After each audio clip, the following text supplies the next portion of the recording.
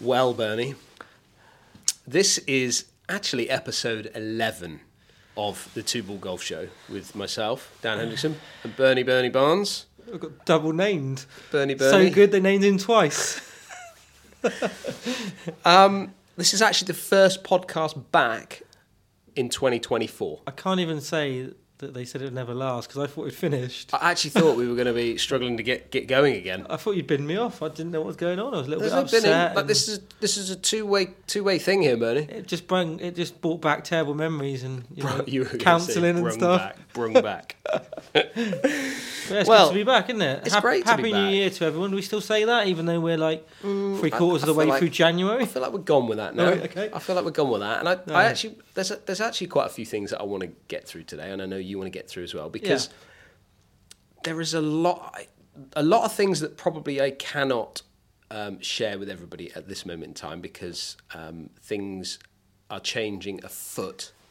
Yeah, for me personally, I would say not only is the golfing world evolving, developing and changing, but you and your YouTube journey, we've got a journey? Let's go a journey. And everything connected with that is all shifting as well, isn't it? But I think there's a lot of people in a similar situation and position to yourself, and the landscape is changing, and it's important to evolve, isn't it? And to move with the times as such, I guess. And I don't know about you, but a lot of people ask me, Dan, what type of YouTube videos do you watch?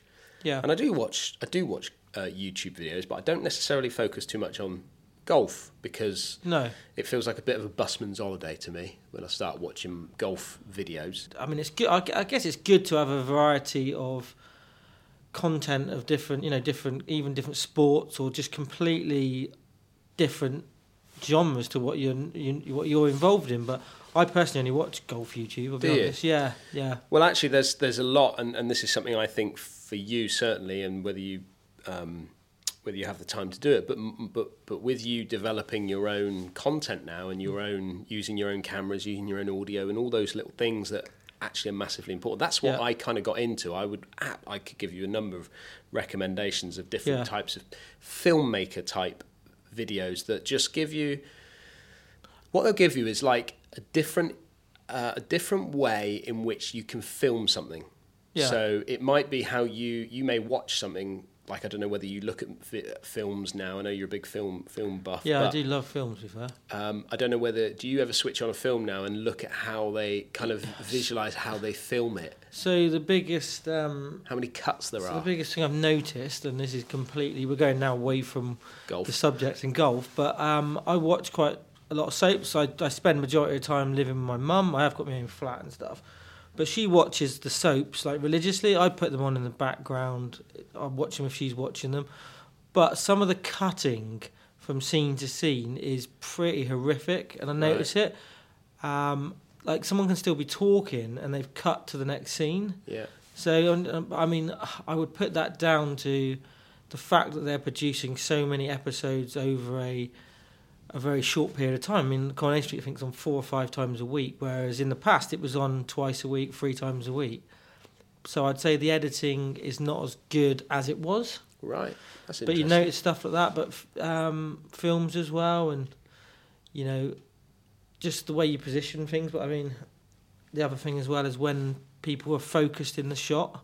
So who's focused, who's talking, and then they'll blur out, and then it'll go on to somebody else. And the way they switch from cameras to cameras. So I'd say I'm more aware of it. It's not something I would necessarily sit there and analyse everything I watch. Yeah. So I'm more into the content, and rather than the visuals and the audio, it's more what I'm trying to produce rather than how good to film. Yeah, how to film, I guess. Audio it. Yeah, all of those little things. And you're more professional, your channel's more professional, more polished than what I'll ever be or want to be. Yeah. And that's fine, because ultimately that's the great thing about YouTube in some ways, isn't it? And even if you look at a lot of documentaries, certainly if you watch Netflix documentaries and things like that, they're filmed in a very different way than probably they used to be. A lot more, I would say, what I call run and gun stuff, where you got your and they're not afraid to keep the camera moving at a certain point, whereas in a Hollywood film you wouldn't see it do that, or Shudder or whatever, and they're not afraid to change all that. But I definitely recommend watching a few of the filmmakers of YouTube, should we say. But what's interesting about that is that there is a number of huge channels that are actually stepping away from YouTube. Okay. They're taking either a sabbatical, whatever you want to call it. They're telling us that they're shutting down their production. And a lot of these guys, you've got to remember, and this kind of almost like falls back into what I've been feeling, is a great line that I heard yesterday. Laura, talk about your soaps. Laura was watching something, and it was basically somebody popped out and it said, it's just a hobby that's just got a bit out of control. And what I mean by that is that these guys that end up being very big YouTubers and having huge audiences and things like that, you go from something that you just enjoy doing as a hobby. Yeah. You're learning, you're showcasing. You never know where it's going to go, because the whole thing, you don't know if it just never blows up or it does blow up. And you start switching a camera on to share either your journey or share things that you know. So you're sharing your expertise, and then before you know it, there's a big audience that you then start to get under pressure of feeling like you need to feed that audience. So you need to continue your content. So therefore you're also then mindful of what the audience are saying and what their opinions are and how you can develop and become even better at what you do. And then what happens is you take on staff, because you're trying to then keep up with the demand, and then you're keeping up with then accounts, and then you're trying to make plans, you're then trying to deal with sponsors, and oh my God, it just continues and continues and continues. Turns from a hobby to an out of control job. I'd say, I mean, I'm lucky in the fact that I don't have the added pressures of a family and a lot going on in the home life. So to produce 2 or 3 videos a week, which I'm trying to do in this year, is although it is time consuming, and I don't edit as quick as other people, etc. But I mean, if you've got a family on top of that and the pressures of all that, I mean, it's hard to balance it, isn't it? Have you felt any pressure yet with a video that you've either said that you're going to release it and you don't quite get it in on time to get out there? Do you feel that there's a pressure point there now? Yesterday's video, I do thumbnails in advance. That's what I tend to do. Plan the videos I'm going to do, thumbnail it. So I have like 5 or 6 thumbnails already stored that I might need to make a video for that thumbnail. I almost use it as a storage of ideas.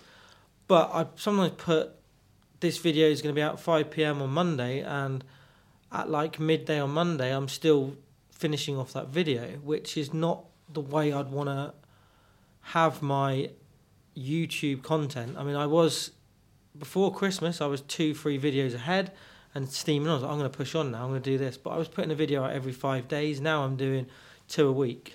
Yeah. So the pressure of that, and it's just, you something happens, it rains. Yeah. Or you don't feel too good that day, or a video takes longer than you think. Some videos take 3-4 days when you think, it's going to be a quick video, and it doesn't. Yeah. You just don't know, and it's just, you feel like, I need to get one. I mean, I've got a video now that I need to do for Friday, which I filmed yesterday. I've got like 2 days to edit it and get it out. Yeah. And once I've done that, you've gone on to the next one. So it is a continuous process, and I know how you feel. You've done it. This is your 3rd or 4th? Is this 3rd year? 4th year full time, and 3 years prior to that. So I mean, you've had more of a journey. I mean, I don't know how I'm going to feel in a year's time or 18 months' time. The plan for me, I don't know whether this is achievable, and you could probably give me some advice. Is in the summer I'm going to smash out a load of course vlogs, because that's what my content mainly is, and have them stored and edited, so that I can go, right, January, I'm going to have completely January off, maybe take a whole month off, or even plan... the weather's bad, or even plan the odd week, go, right, I'm going to have a week off in June, so I want to do this, and just to try and make it more structured. But what do you feel about that? Is that achievable? Or? I think that is achievable. I think you can dedicate and store videos that can come out, but the only issue with that is that sometimes it can it can be a little bit dated. Yeah. With some of the stuff that you do. So if you hold something back for too long, you might be a bit dated. I've got videos that I've done in the past that have never gone out. No. Because they're almost like that time's gone, or that person's not, let's say, involved anymore, or whatever it is. Yeah. So you've got to be careful with that. But that's just down to planning. I actually think having a backup long-term storage, planning then better, you think? Or I mean, yeah, I think, you know, realistically, if you're going to take like a month off, like it's like the golf industry does actually shut down in August a lot of the time with the school holidays and things like that. Problem is, it's prime time for filming. It's prime time for filming. It's great weather, as you said, and it's so you've got to be very careful with it. What I would, the one thing that I would say, and I stress this to you, and I know I've talked to you about this off camera, but don't worry. Like I used to worry. Yeah. That if I didn't put out a video every day or if I missed a Sunday morning show or whatever it was, I worried that the channel would fall apart and nobody would watch then after that, or I'd lose all the audience. Like the audience they're not going anywhere. They might they'll meander through their own journey of YouTube anyway, because they're going to go off and watch other people, or they might find you a bit boring for a while, or whatever that is, you know. Don't worry, because they're still there. They're still keeping an eye. If they've started watching YouTube, they're not going to walk away from YouTube in general. So they'll come back and bop in and see what you're up to and things like that. So I would say if you want to take a month off, or you want to take a couple of weeks off because the weather's not great, or you've got a bit of an injury from football, which I know you struggle with a bit, don't worry. And also, you know... I'm sort of using it, though, I'd say, is to try out different ideas and to make content slightly different to what I would normally do. Yeah. And just to almost, not like a trial, but just pop things out there, see what works. Oh, that was an easy video to make. It's got good views. I'm going to do that in the same style. Or that video didn't do so well, so that needs to be changed. Almost like a pre-season. Yeah, and people, I think people also used to have a bit, or people still do have a bit of a pop at me about, the direction of the channel and the type of content. I'm just not enjoying the type of content that you put out now, or whatever it is. Like, that's fine. That's 100% their opinion. But I have never set it out that I'm going to make this type of content and this type of content only. No. Like, I have literally for the last 4 years on this channel just meandered our way through ups and downs, and you're always just searching. I'm learning every day. Yeah, that's the beauty of it. That's what I enjoy the most. Yeah, and you're in that same boat where, you know, that will never change, because you will continue to search for not what the audience want, but what you enjoy the most doing. So the other thing which I might as well ask you for advice and stuff as well. It's turned into a bit of a YouTube chat, isn't it? Yeah. But so I make videos sometimes that I apologise for certain things, like or if I'm changing what I'm going to do for the next month, for example, like I'm going to do a few review videos. Yeah. There's going to be less sort of course vlogs where it's off a main camera. There's shot traces, you know, all the glitz and glamour of a what I would call a course vlog, and it's just going to be off my phone, or I'm changing the content. I go on and tell people and apologise, whereas I guess what you're saying is you should never apologise, should you? No, and I at the end of the day, where we are extremely lucky, and I would say that this is, if I look around, you know, I would say probably the closest person to us with this is maybe Alex Etchers to a point. And Alex Evans, you know, they created a rapport with their audience, as in, you know, we've created a bus tour.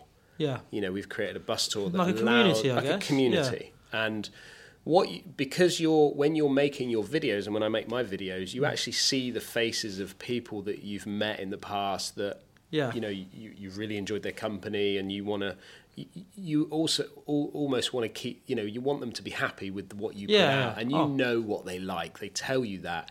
So when you drop your quality of what you feel is the best content, or you drop the quality of the course vlog, or whatever it is that you do, you're going to apologise. You're going to naturally apologise. Yeah. I would say that that's not what they want, because they don't need to hear you apologise. You know, you're trying your best and you're doing what you're trying to do. So, but I would say that's your natural personality coming through as well.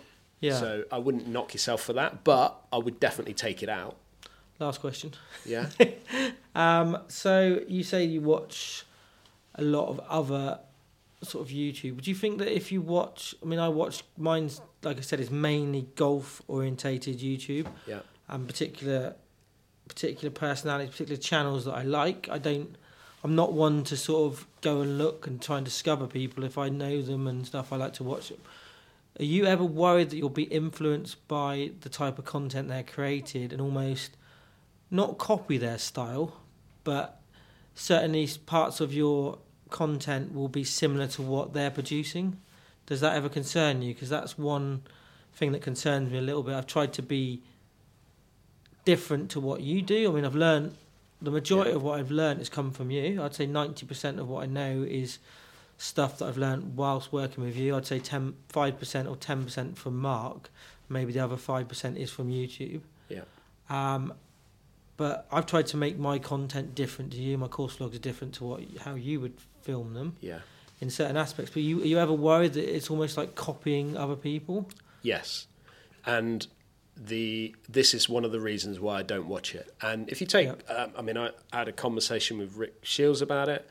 He watches everything.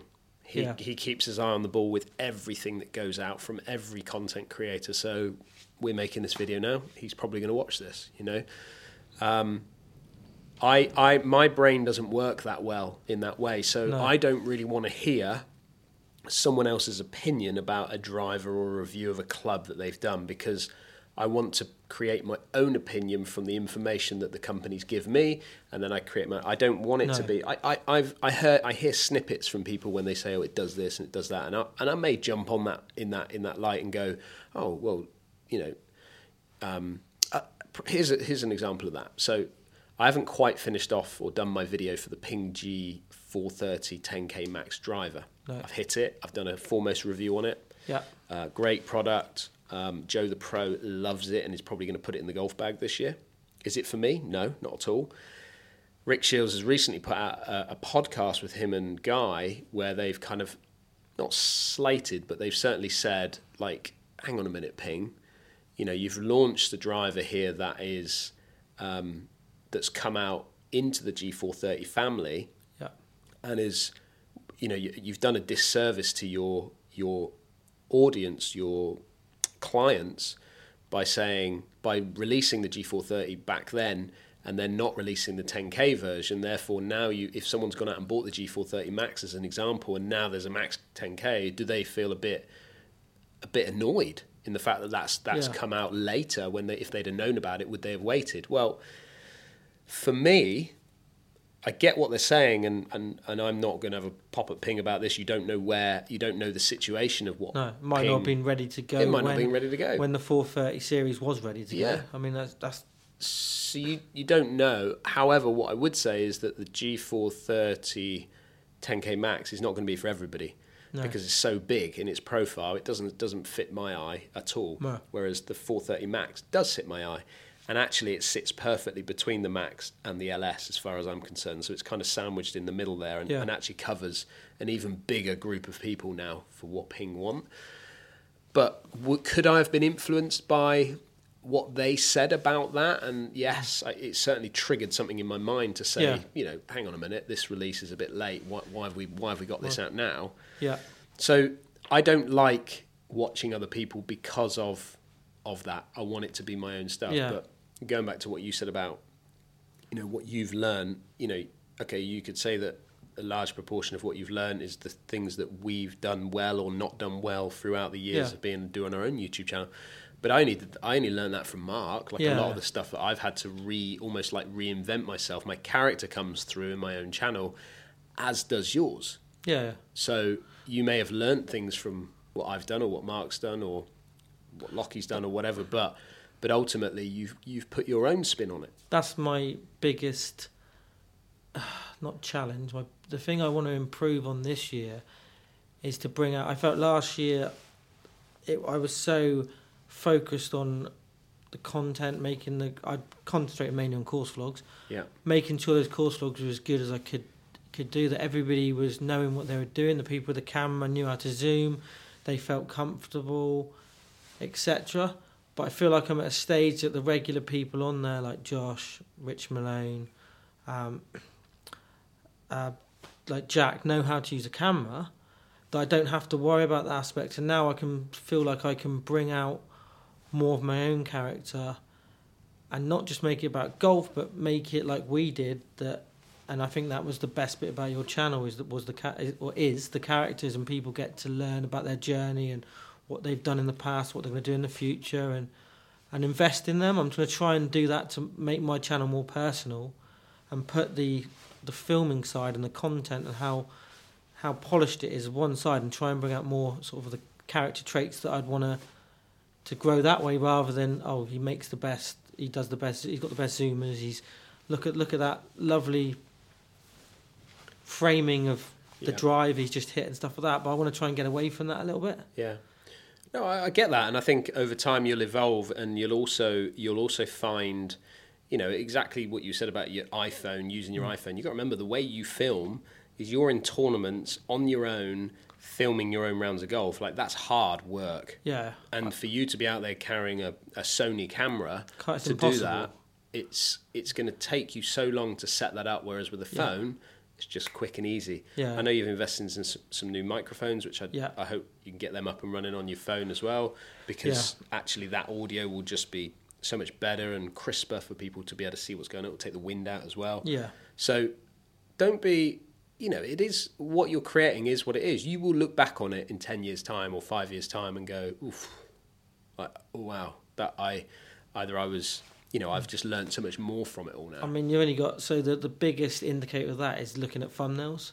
Yeah. So look at your original thumbnails and then look how they develop, and you think, wow, that's like, from what... I mean, I have been going back and changing a few of the older thumbnails. I think that's a terrible thumbnail, or things like that you don't realise at the time, like the positioning of where the actual time of the video goes. It always goes in... Bottom right corner, which you don't want any people... The biggest mistake I see, and if I... giving any advice on thumbnails to anybody who watches this who either makes YouTube videos or is thinking of them, remember that is going to cover up the right-hand side section of your thumbnail, so don't have any of the important stuff in there. Try and leave it blank if you can, because literally it's going to go over the top of it. And I used to put writing down the bottom. Yeah. Like, it looks lovely when you make a nice thumbnail, writing everywhere, but that is not the last word, or a couple of words is just getting lost behind the time, and it just you learn stuff, don't you? And small things. It's amazing what you can pick up. Yeah, and, absolutely. But actually, moving away from our own journey of YouTube, let's talk about the golf world a little bit here. Yeah. Because I know there's things to get into. There's a lot's happened, isn't it? There is a lot. I mean, do we jump out straight out the bat and talk about amateur golfer Nick Dunlap, who has won out on the PGA Tour?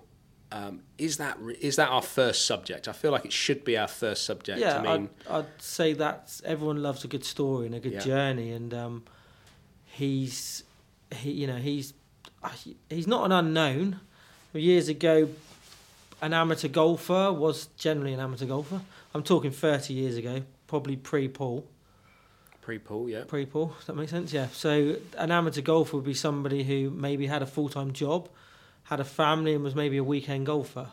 Plays in some big tournaments, but they had to earn money through work. But these amateur golfers these days, and the lads that go through the college system in America, even the guys that play for England and high-end amateurs, a lot of them don't have jobs. They are full-time golfers. Yeah. They practice full-time.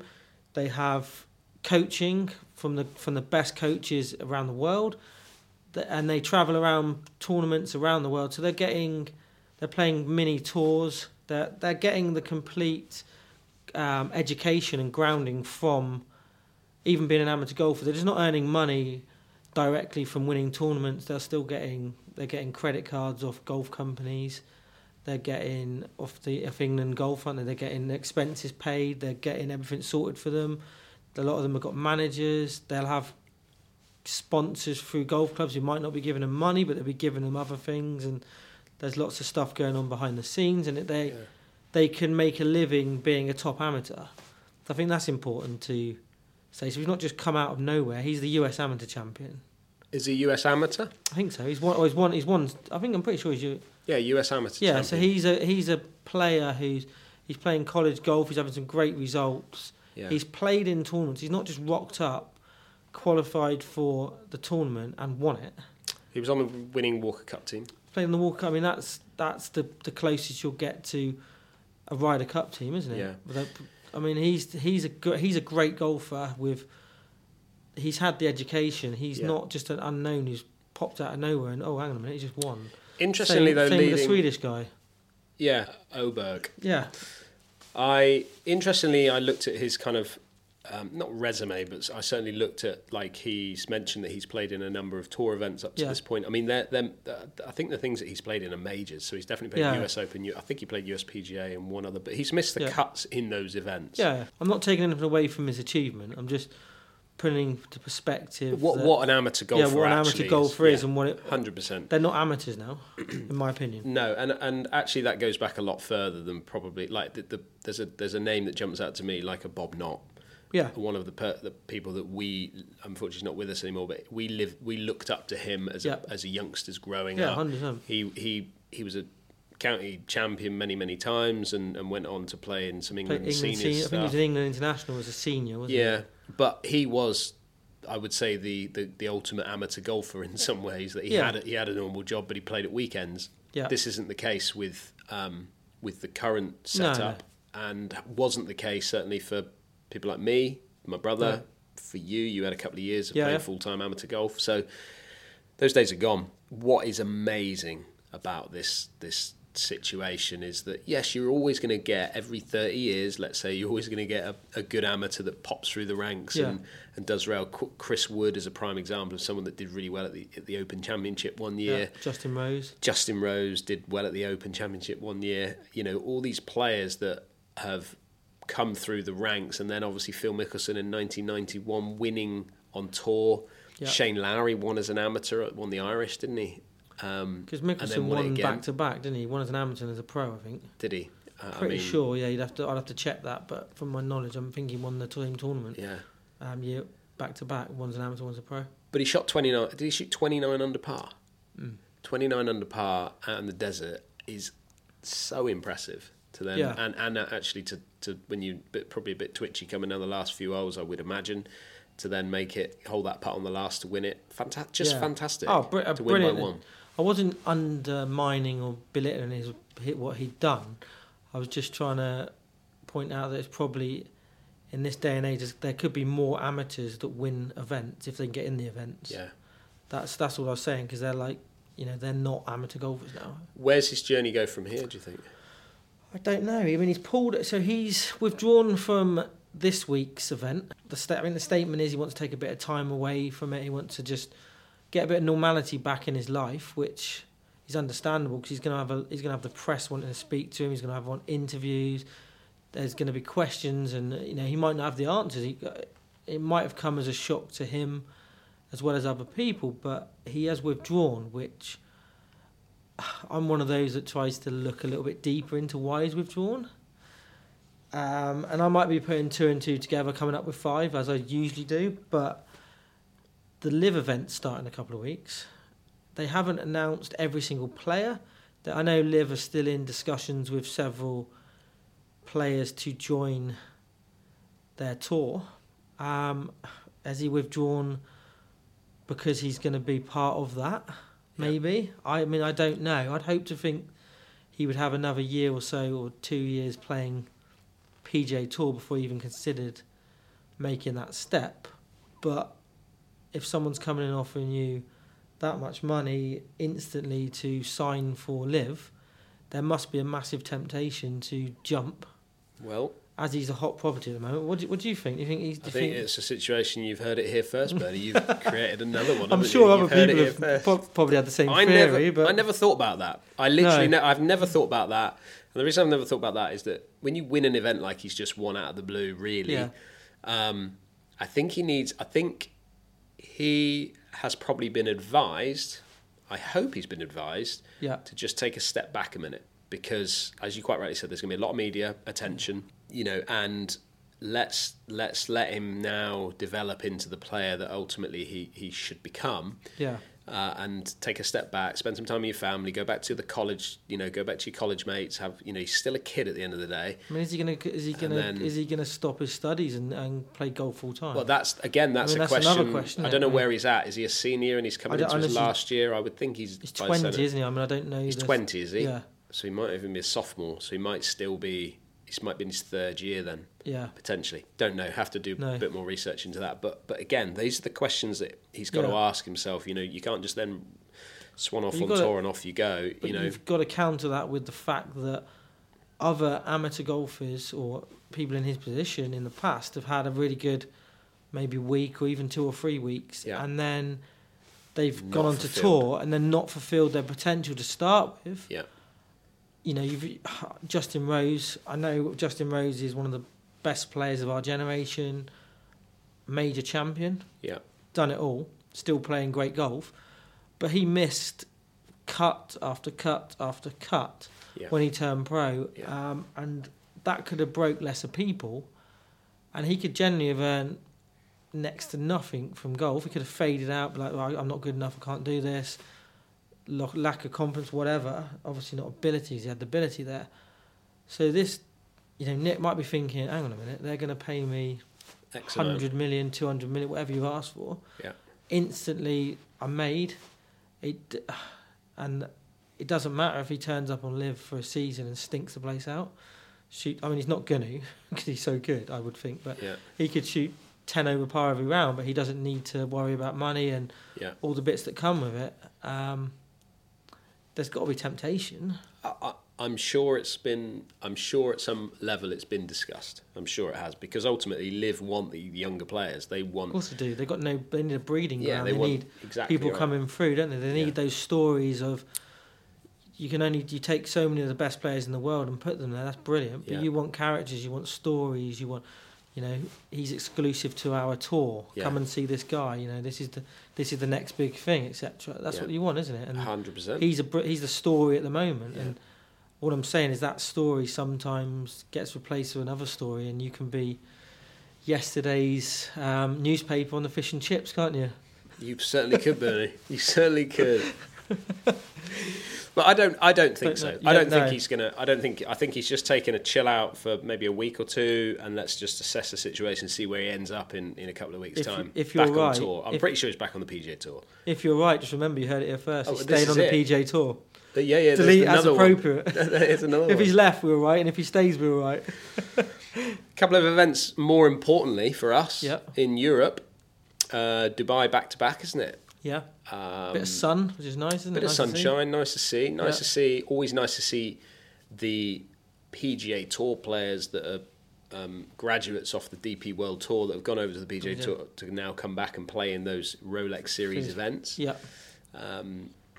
Rory McIlroy could have argued that he should have won the week before in Dubai, and then carried on to then come back from nowhere. I mean, he shot 9 under on the Saturday moving day. Shows his character to deal with adversity like that and disappointment of not getting over the line when he should have done, in my opinion, and then come back and win the next event. Like, superb, yeah. He's just such a mature golfer now. It's so impressive to see him. I mean, I'm not a massive fan of his. I respect him as a golfer. He doesn't do much for me, but I still want him to win a major, and preferably the Masters, to get that Grand Slam. Just to cement what is golfing wise is a unbelievable CV and career, and I just think that would be the top of it, to top it all off, just to win, get the Grand Slam. Yeah. Or is it the Grand Slam? Yeah, all the majors. Grand Slam, and to win another major, because it's been a big distance of time between his last win and where we are now, and he's too good a player not to have. No, I completely agree. And that's during his peak years, really, as well, isn't it? No, it is. He did backtrack, didn't he? We talk about the Ryder Cup and things like that, and he backtracked a lot when it's obviously. He's softened, I'd say, to the whole situation. I would say softened. I think he's been hurt. I think he's tried to to voice and be the voice of the PGA He's thrown Tour. under the bus, really, when let's be honest. Yeah, and I think he's just been hurt. And for me, it's like when you get into situations where, you feel like you're doing what you think is the right thing and you're supporting a cause or a company or whatever it is, and then they shaft you a little bit, you're going to feel that hurt there. And I think he's actually, if he is hurt, I think he's dealing with it very well, because he has a platform that he could voice his opinion to a huge level. It's tricky, isn't it? Because a lot of the time, like the cameras and the microphones are pushed in front of you, and you're asked an opinion on something that you may not have had time to think about. And we're all a lot of us are emotional. I know I'm an emotional person. Say what you think at times, and then sometimes you regret your actions or the words, and it's so difficult, isn't it? I know they have media training, but still the emotion takes over above any training you had, and you say stuff and you get criticised. I mean, it's so hard, isn't it? I mean, you're 100% right. I'm doing this psychology stuff at the moment where you split the brain into two, and you live in the process side and your left hand side, which is where Paul kind of lives a lot of his life, and then you spend the right hand side, which is your emotional side, which is probably where you and I live most of our lives. And I think if you look back at some of the interviews that Rory's had, when he was at the Ryder Cup and he was very emotional, and like this was the Ryder Cup where they lost it in the States, he's crying and he's saying, F words and things like that on camera.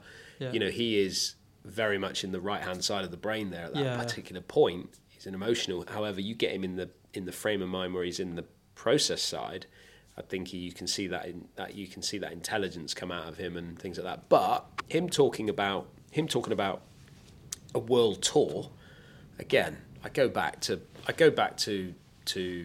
Greg Norman's book.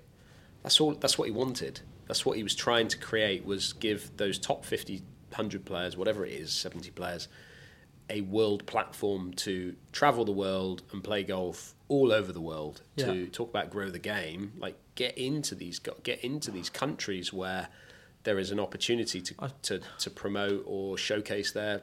I feel the majority of people involved in golf are all trying to achieve what Greg Norman's was trying to get to, or what he was trying to put in place, but there's a lot of people going about in the wrong way, and there doesn't seem to be a solution. And I don't think Live is the solution. I don't think the PGA Tour has got it right, and there's a lot of mistakes being made by a number of people. I'm hoping it'll all come together. Maybe that's being a little bit optimistic, and that one day they can, in the hopefully not too distant future, is get a world tour and grow the game is a slogan of Live, isn't it? And stuff, and Greg Norman. But it needs to be done in the right way, in my opinion. It's not that they haven't got that balance in the right way at the moment. Yeah, I 100% agree with you. I think, is the platform Live? Is that the platform? No, it's not. No, it's not. It's not. It needs to be done, I think, in a slightly different avenue. But I think Greg Norman would have done this 25 years ago. Yeah. If he was able to achieve that. He's only been able to achieve it through money, and he's used things like the Asian Tour to help that happen.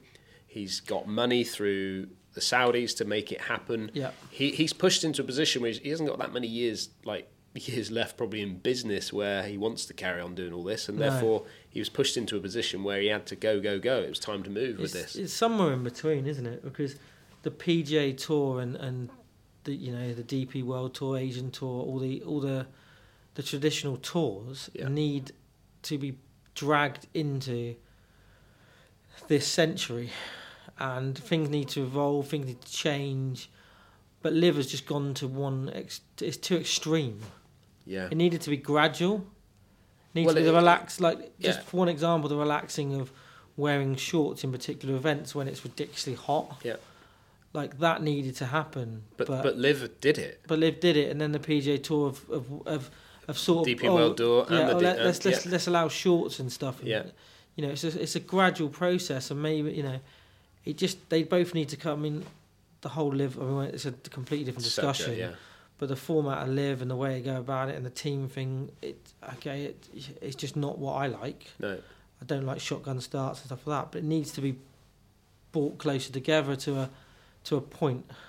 And I don't think that either of them have got it. They're too extreme. No, I completely agree. And I think that there's an avenue, and it comes down to, I mean, it doesn't even come down to what Rory wants, because you've got to remember that Greg Norman was the world number one golfer at that particular time, and he had a voice of the same voice as what Rory has right now.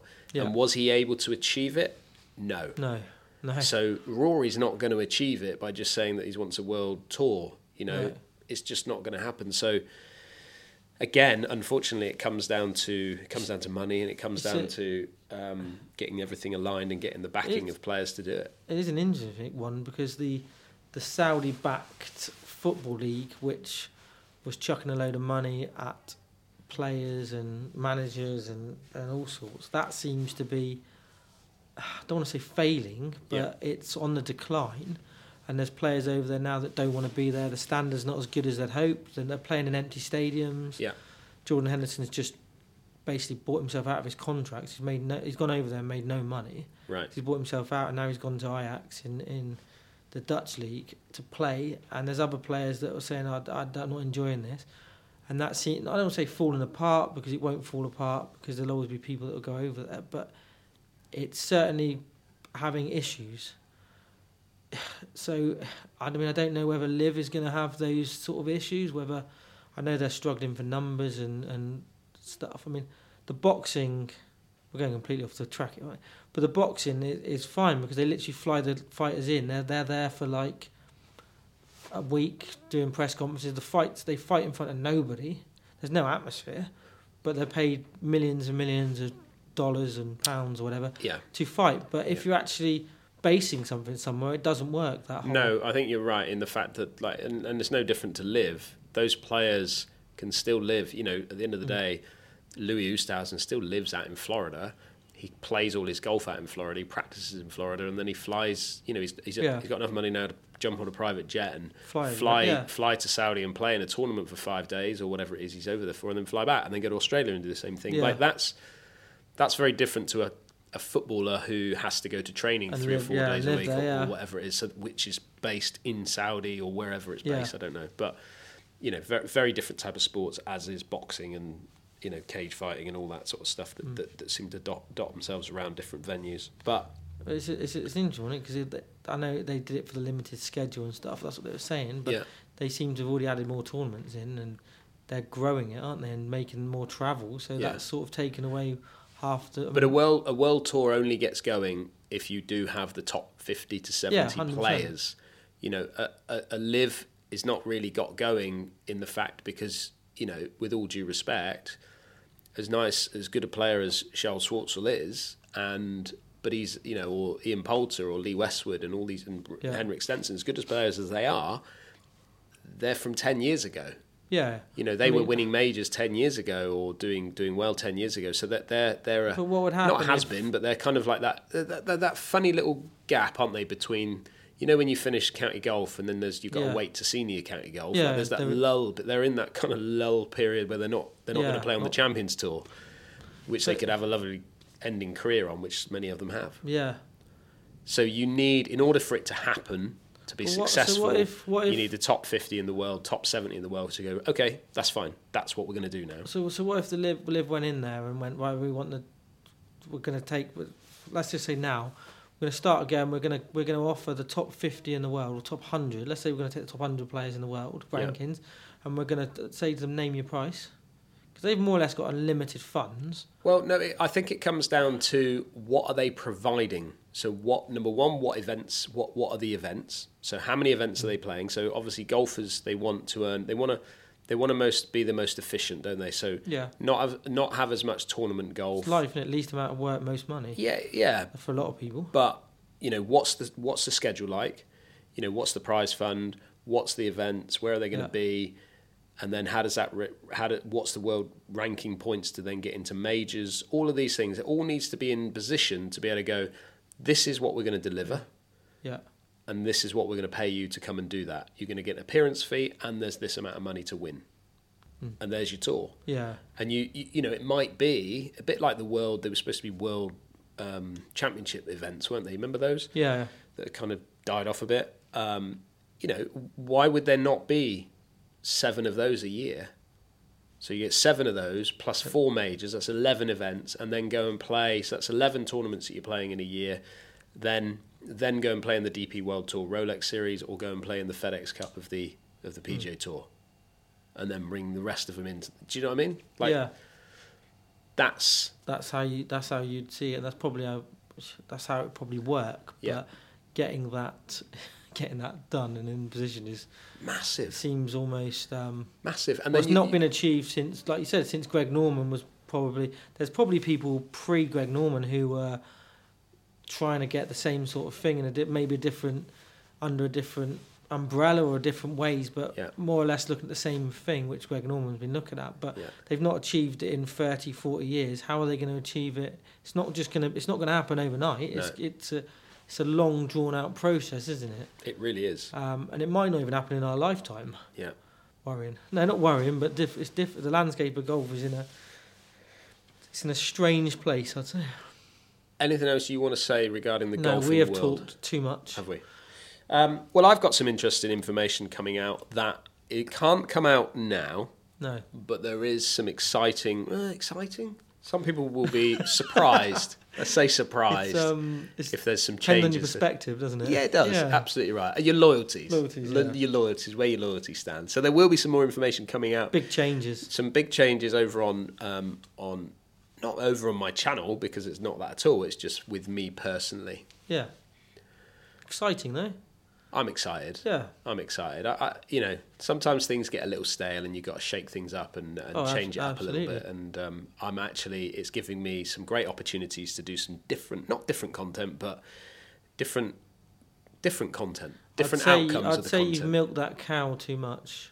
It's run out of milk. As it certainly has, yeah. I could completely agree with that. You're not wrong there.